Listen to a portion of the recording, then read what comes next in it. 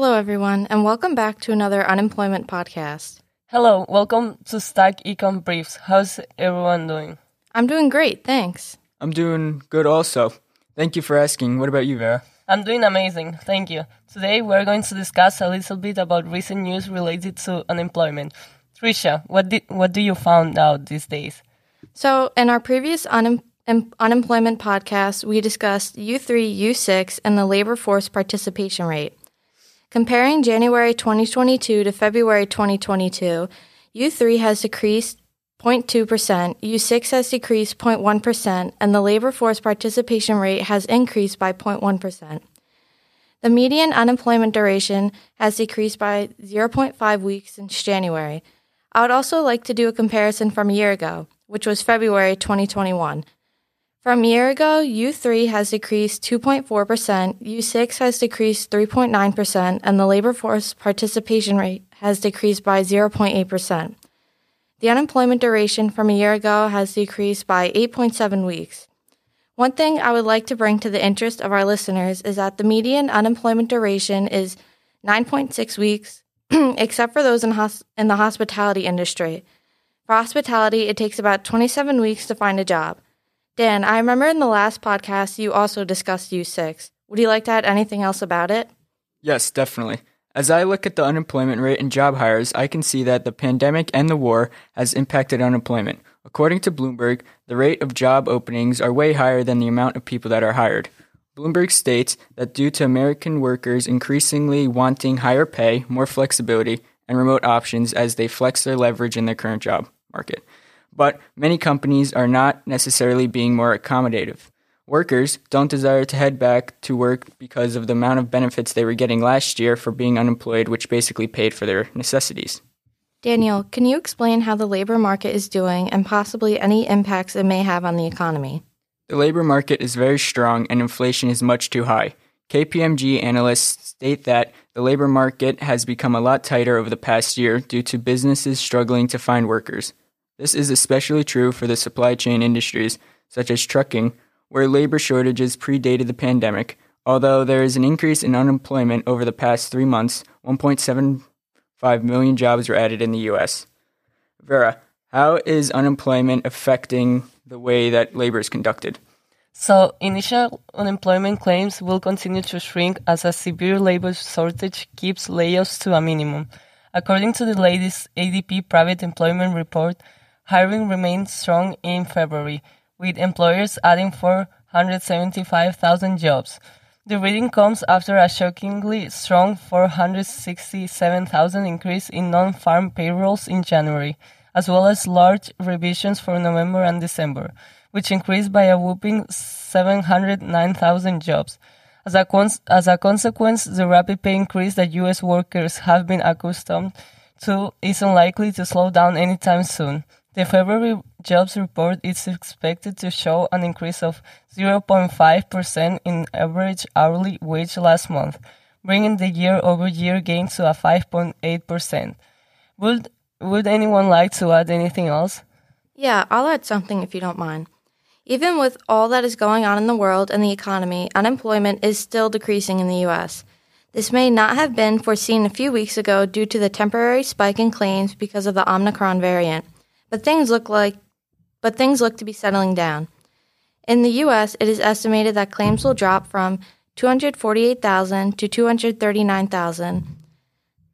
In addition, it is expected that the unemployment rate will fall from 4% to 3.8%. With these numbers, it is estimated by economists that unemployment will soon reach a 50-year low. Dan, can you explain to our listeners how has the unemployment recovery rate been affected? The unemployment rate recovery since the start of the pandemic is remarkable. Although there was a large spike in unemployment in 2019 and 2020, it has been going down drastically, unlike the Great Recession, which took about 10 years for it to recover back to the previous unemployment level. According to Miguel Ferra y Castro, a Bloomberg analyst, she suggests that the boom in early retirements show us no sign of abating.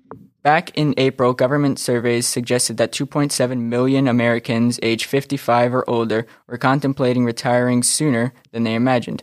The surge in wealth and savings mass disparities that were exacerbated by the COVID-19 crisis. Older workers who lack assets missed out on the boom and can't afford to retire early. Others who lost their jobs and haven't been able to find new ones were forced to retire before they were ready.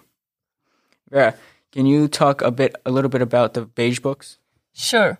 The Beige Book is published by the 12 federal silver district banks, where they gather information on the current economic conditions in their district through reports from bank and branch directors. In the Boston district, business activity expanded at a slight to modest pace.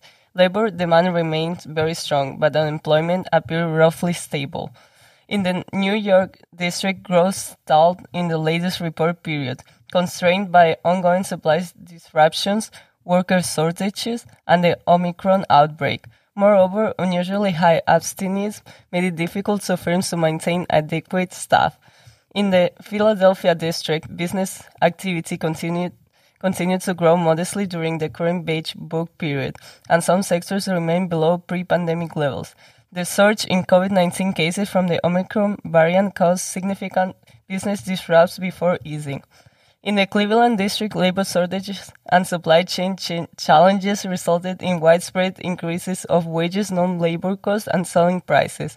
In the Richmond district, firms across a variety of sectors reported modest to strong growth in demand, but many struggled to meet that demand due to shortages of labor and persistent supply chain issues. In the Atlanta district, the economic activity expanded moderately. Labor markets remained tight and wage pressures grew. Non-labor costs rose and retail sales were strong. In the Chicago district, employment increased strongly. Consumer spending, business spending, and manufacturing grew modestly, and construction and real estate activity was up slightly.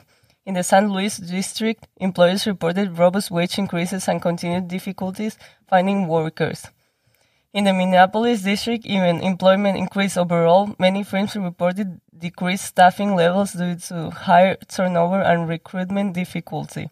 In the 10th district, Kansas City expanded at a modest pace in the first 2 months of the year, and the cases of COVID-19 slowed. In the Dallas district, employment rose fairly robustly and wage growth pushed to new heights. Finally, in the San Francisco district, the economic activity strengthened moderately over the reporting period. Employment grew further while overall conditions in the labor market remained tight. Daniel, why is the labor market so tight? One explanation is that the natural rate of unemployment may be temporarily elevated, so wage pressure is greater for any given level of unemployment. The Delta and Omicron variants complicated hiring, and the strong financial position of households may have allowed some to be more selective in their job search. Also, benefit payments helped out the people that were making low income.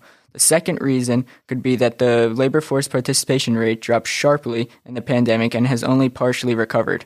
As a result, the labor force remains below its pre-pandemic trend. Total demand for labor measured by total employment plus posted job openings has substantially recovered and far exceeds the size of the workforce. I think now is a good place to stop for unemployment today. What do you think, Vera and Dan? I think this is a good place to stop. I agree. Okay, great. That is all for today's podcast. Thank you so much for listening and stay tuned for next week.